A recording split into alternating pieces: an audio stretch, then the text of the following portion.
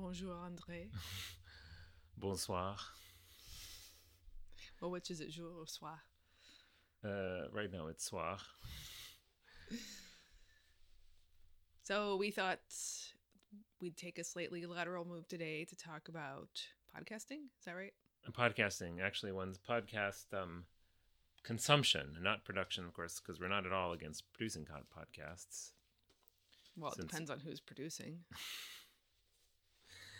Since we're producing our own, we can't be against it, but we're talking about podcasts. And I think the issue is that both of us have realized recently that we were over-consuming podcasts, or at least consuming ones that perhaps did not do to our mental state what we hoped they should be doing. Yes, that's one of several issues. Realizing that, well, let's just start from the beginning, which is that you discovered podcasts before I did. I think you introduced them to me around 2015 or 16, and I almost instantly became addicted after getting over the weirdness of having someone else's voice inside my skull, which everyone seems to get over pretty quick. And then I remember maybe a year or two after that, you overheard me playing a podcast without earbuds, and you're like, how can you stand to listen to it at normal speed? So I learned the trick of going up to 1.5 or even double speed with some of them, to the point that I know many people are now can't stand to listen to normal speed, which has also had the effect on me that often when I listen to music, it seems too slow to me. So I can see how this is yet another case where the technical capacity to do something is actually re-engineering my brain. Seems less pernicious than other ones, but I have to acknowledge it's happening again. So I found myself doing the mental calculus of how much time I'm saving. You would. By listening to podcasts at double or even some of them I'm able to go at triple speed. And since I usually use a podcast program that allows you to clip out the silent spaces dynamically, it makes it even faster, so that when I'm looking at it, sometimes it says my speed goes up to 4 times. That's insane. I know, I think on my app, I use Overcast. It actually will tell you how much time it has saved you by clipping out the silence. Yes, I know. The last time I checked, I was like over 700 hours. Which is just preposterous. So that I've been using that, I don't know, I've had an account, I suppose, for several years now. At least since then, 6-7 years and 700 hours. That means I'm saving, it says it's saving me, what? Several working weeks per year of time. But what, I mean, it's a preposterous statistic. Like, what can it possibly mean that it has saved you 700 hours? It means that if I had been listening, that's just the clipping. That's not even doubling the speed. So that means that if it's saving me 700 hours, well, how much is it cutting out? What 10%? So that means how many hundreds of hours of podcasts have I listened to? And that one I probably don't even really want to know. No, probably not. No, the point, it didn't save you any amount of time. It just enabled you to listen to other podcasts as well. Right. More of them. You have listened to exactly as many podcasts as you have wanted to with the time given to you. So. Right. But I think that's a great example of the dumb metrics that distort thinking. Yes, because so it's not that I've saved that much time. It's that I've used that much time to listen to more. And perhaps to be a lot less selective in my podcast listening than I would be otherwise. And at the moment, I am taking a podcast fast, a pod fast. You are pod fasting. I'm pod fasting because I just realized I was waking up in the morning and looking at my queue and freaking out and thinking, I need to listen to all these things and keep up on them. And of course, I keep track of an insane number of different subjects. I'm just looking at my list. I actually wrote down all of the podcasts that I deleted. And I'm looking at 2 entire pages here. There are probably at least 40 podcasts, maybe 50 here that I deleted.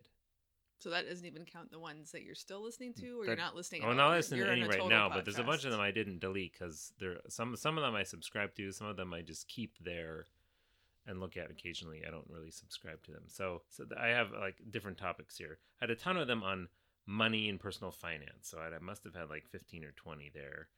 And that I've listened through, and some of them I like. I went through a kind of crypto phase trying to figure out what it was and the various aspects of it. So there's the Bitcoin people, the Ethereum people. Oh yeah, we should probably just tell our faithful listeners that I did finally manage to get enough Ether to buy the frigging NFT I was trying to get, and now I'm on the platform and I've done absolutely zero with it. So handy little update. Okay, please continue.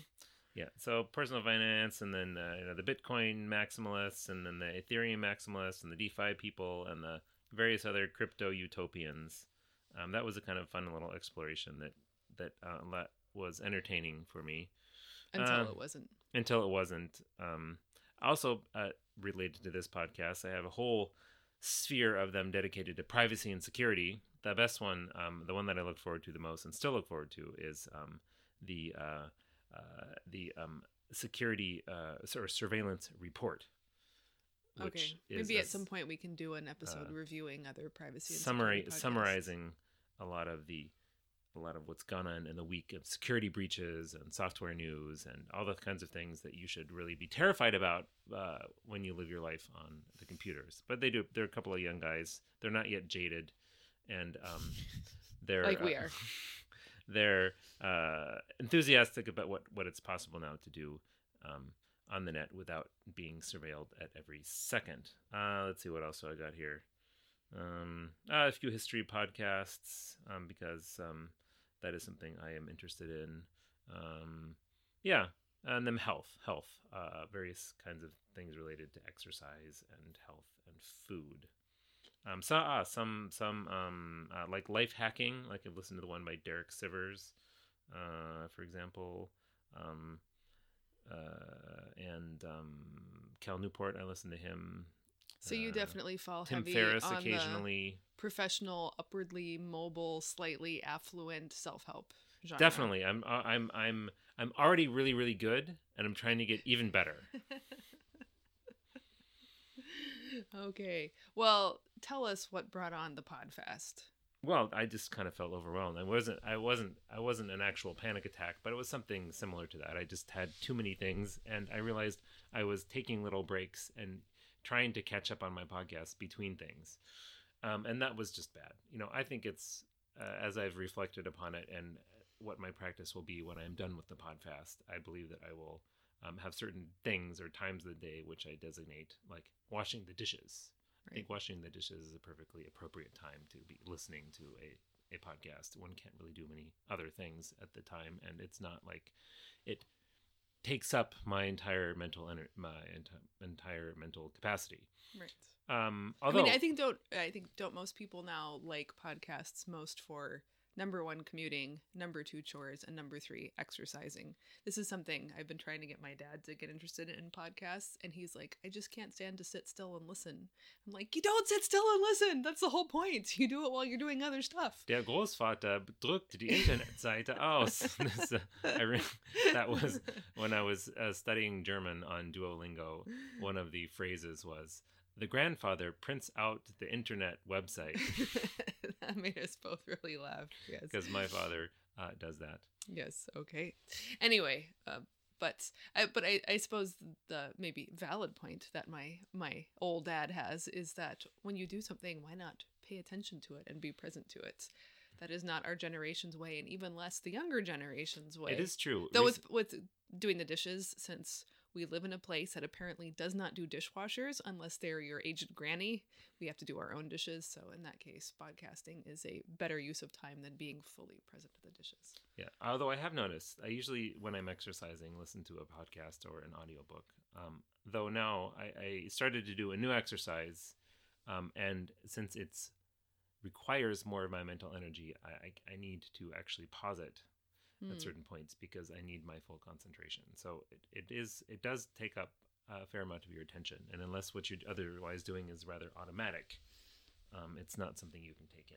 But I think in general, going forward after my Podfast, I'm going to designate certain times or tasks with which I do it, and kind of block it out of other areas so that I do have my mind to myself, and I'm not trying to just cram or chink the little cracks with little bits of podcast. Right. Or stuff your brain. We're both kind of like that. We're both constantly stuffing our brains with or stuff. Not, or just like I don't want to fill up the gaps of my schedule with a little look at Twitter here, right, or a little look at the news here. That's really bad for your concentration. So like podcasting was turning into a social media It was device. turning into, not social media, just maybe turning into the audio equivalent of curious web surfing.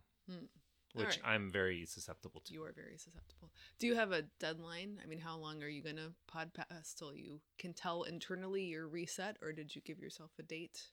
I think I'm going to try to do it for a month and then start reintroducing. Okay. And are you at no audio, or are you doing audiobooks instead? I've been doing audiobooks, and I figure with an audiobook, it's something that is not timely. Like, there's no news on an audiobook, for example. There's nothing to do with... Well, there could be, but probably there not. Could be. They're not. It has to do with whatever's...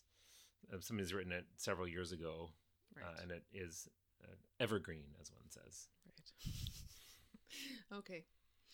Well, as usually happens, the pattern of our entire marriage has been that you try something that I scoff at, and somewhere between 1 week and 8 years later, I catch up with you and realize that you were right. I'd like to say that the lead time has been closing the longer we've been. Yeah, this is only like 10 days. Yeah, something 2 weeks maybe, because you started the new year, right? Yeah. Right. Yes. Not to. Yeah. These episodes are recorded long in advance of their publication, just so you know. Anyway. Yeah. So this morning, I remember I came back from a walk, and I was looking at my podcast list because I just finished listening to an audiobook, and I had, again, not quite a panic attack, but I could feel my heart start to palpitate, and I felt the adrenaline start to flow. And I realized it was looking at what had slid into my feed. And I suddenly went, okay, it is also time for me to reassess. So we sat down and talked it over. And so here's what this is the conclusion I came to. So I don't have so much of self-help, though I do have a few things related towards my, professional and creative interests. But most of those are just fun.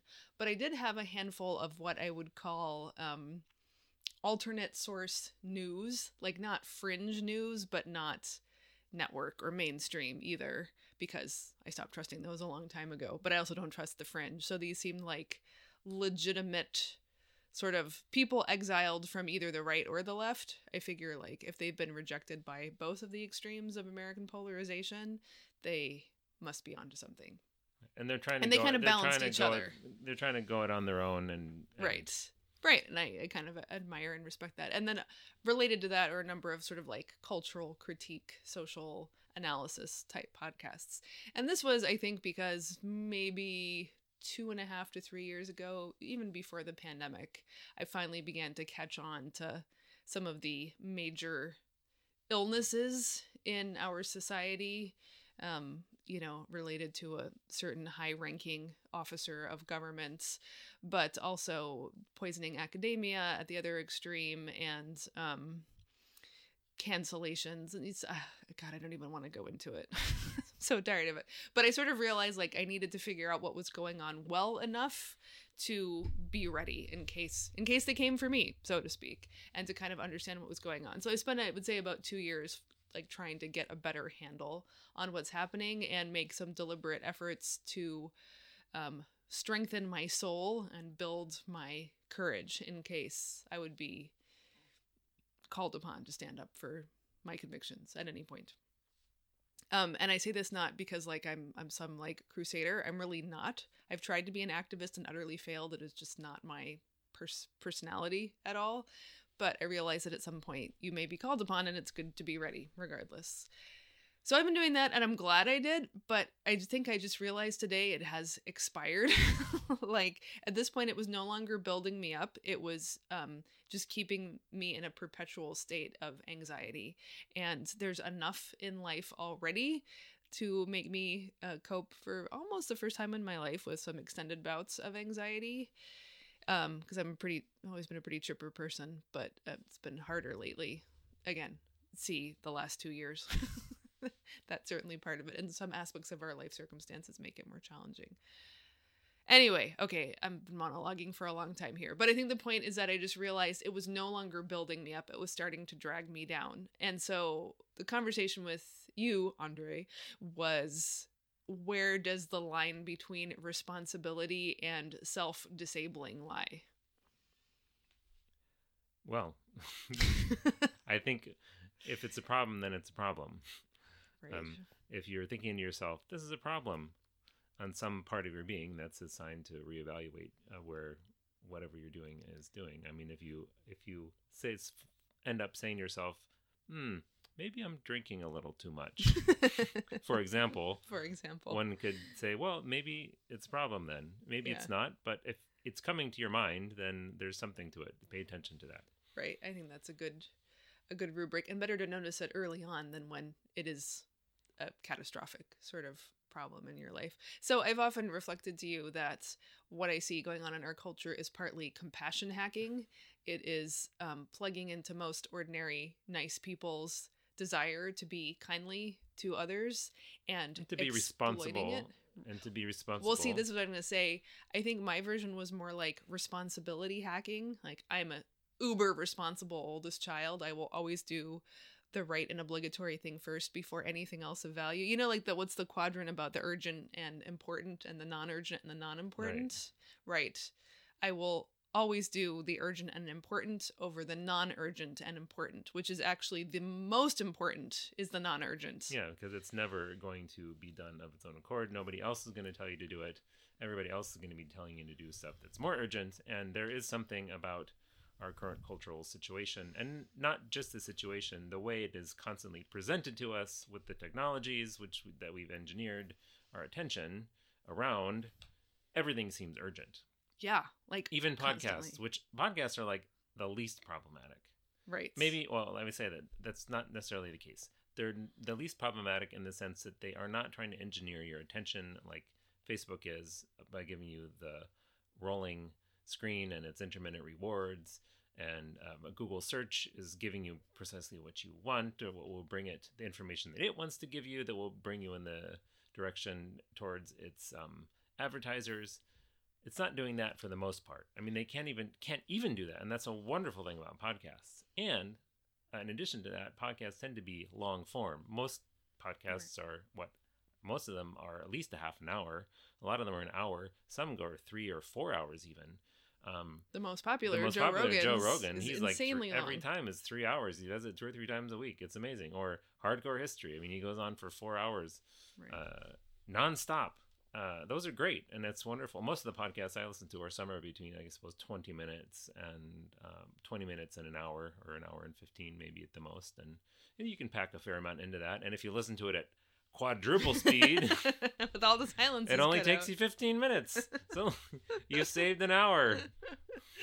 Well, I think this is one of the reasons why we both became so extremely fond of podcasts, because it allowed us to absorb content, like the live voice of other people that we knew was not exploitative or soundbite. And yet I'm not going to name it, but one of the podcasts I deleted from my feed this morning, I realized it had a totally clickbaity title. And like, this is a podcast who you would think its core message is not to fall for clickbait. But they knew it so well. Yeah. They did it inadvertently, perhaps. They were hoisted on their own petard or fell into the pit that they dug themselves, or however, those metaphors go.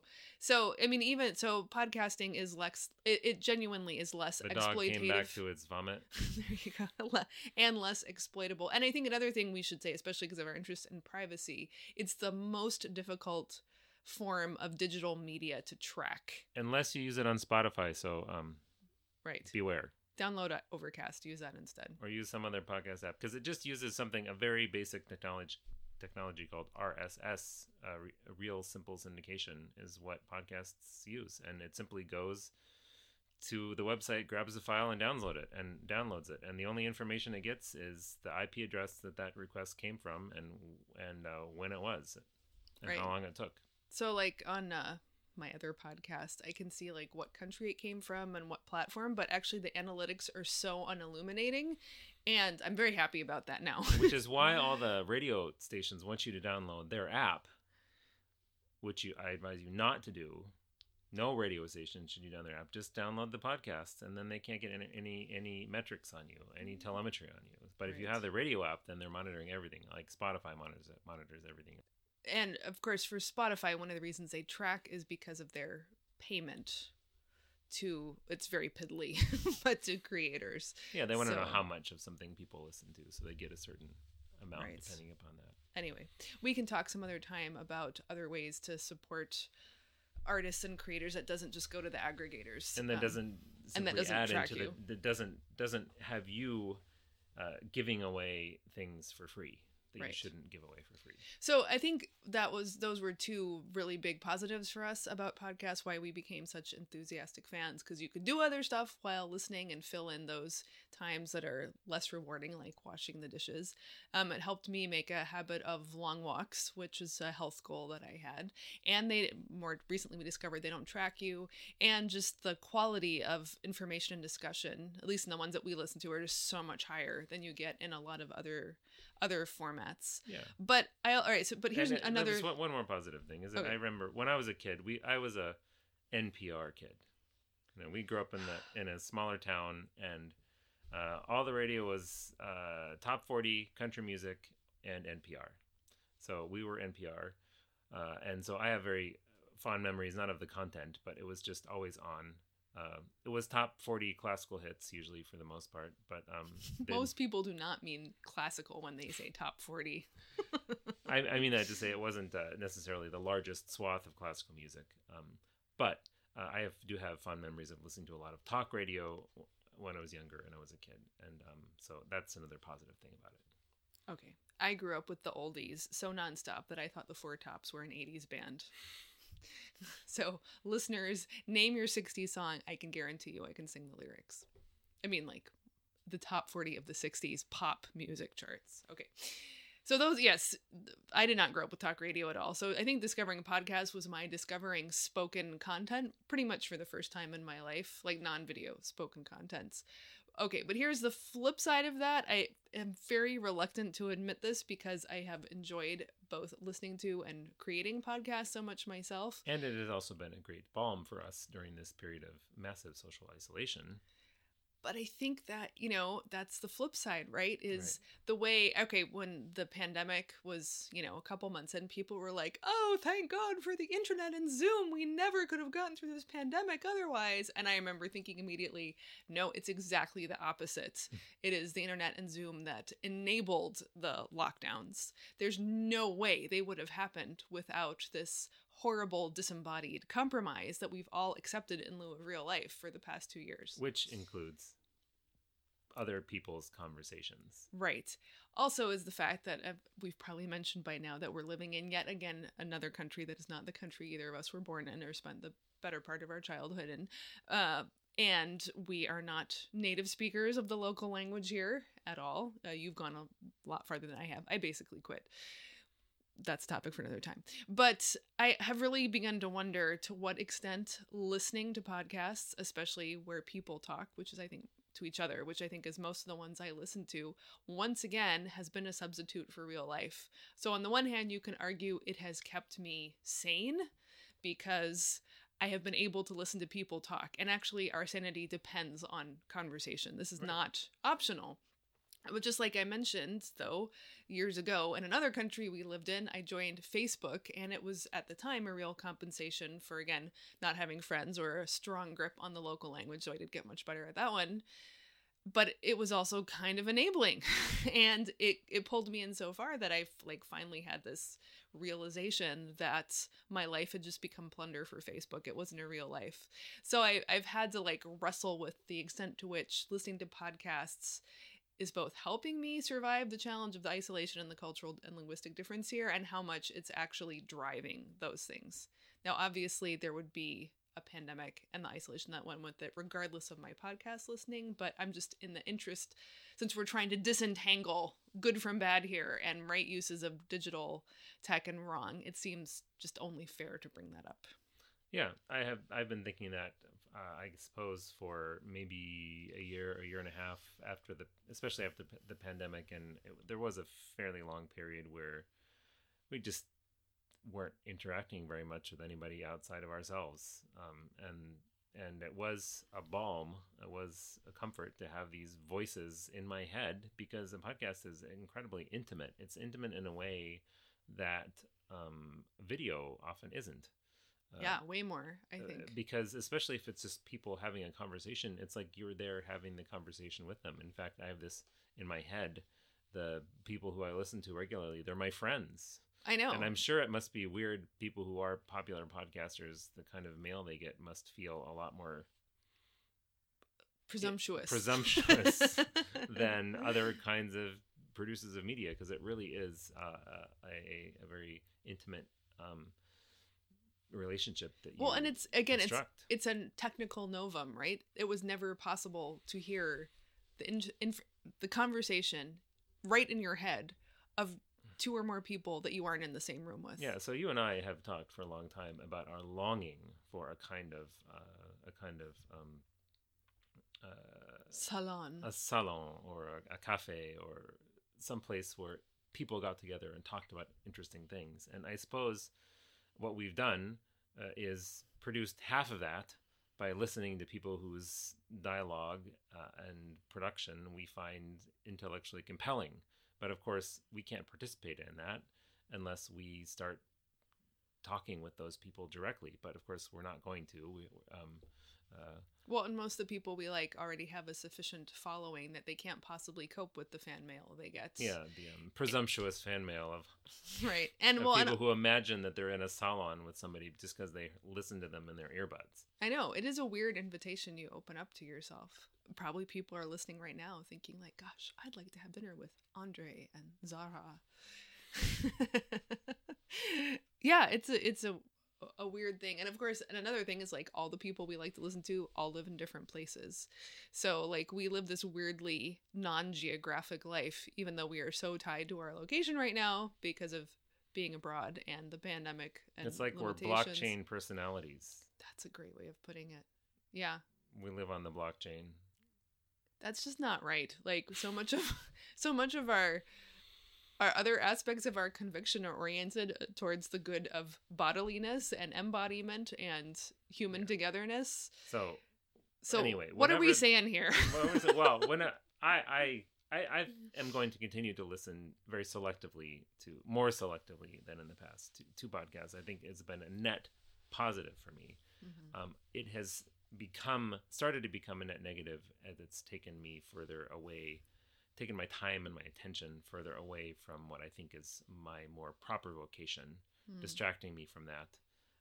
Also, it's distracted me and us from a more proper vocation that we have of constructing a real community for ourselves.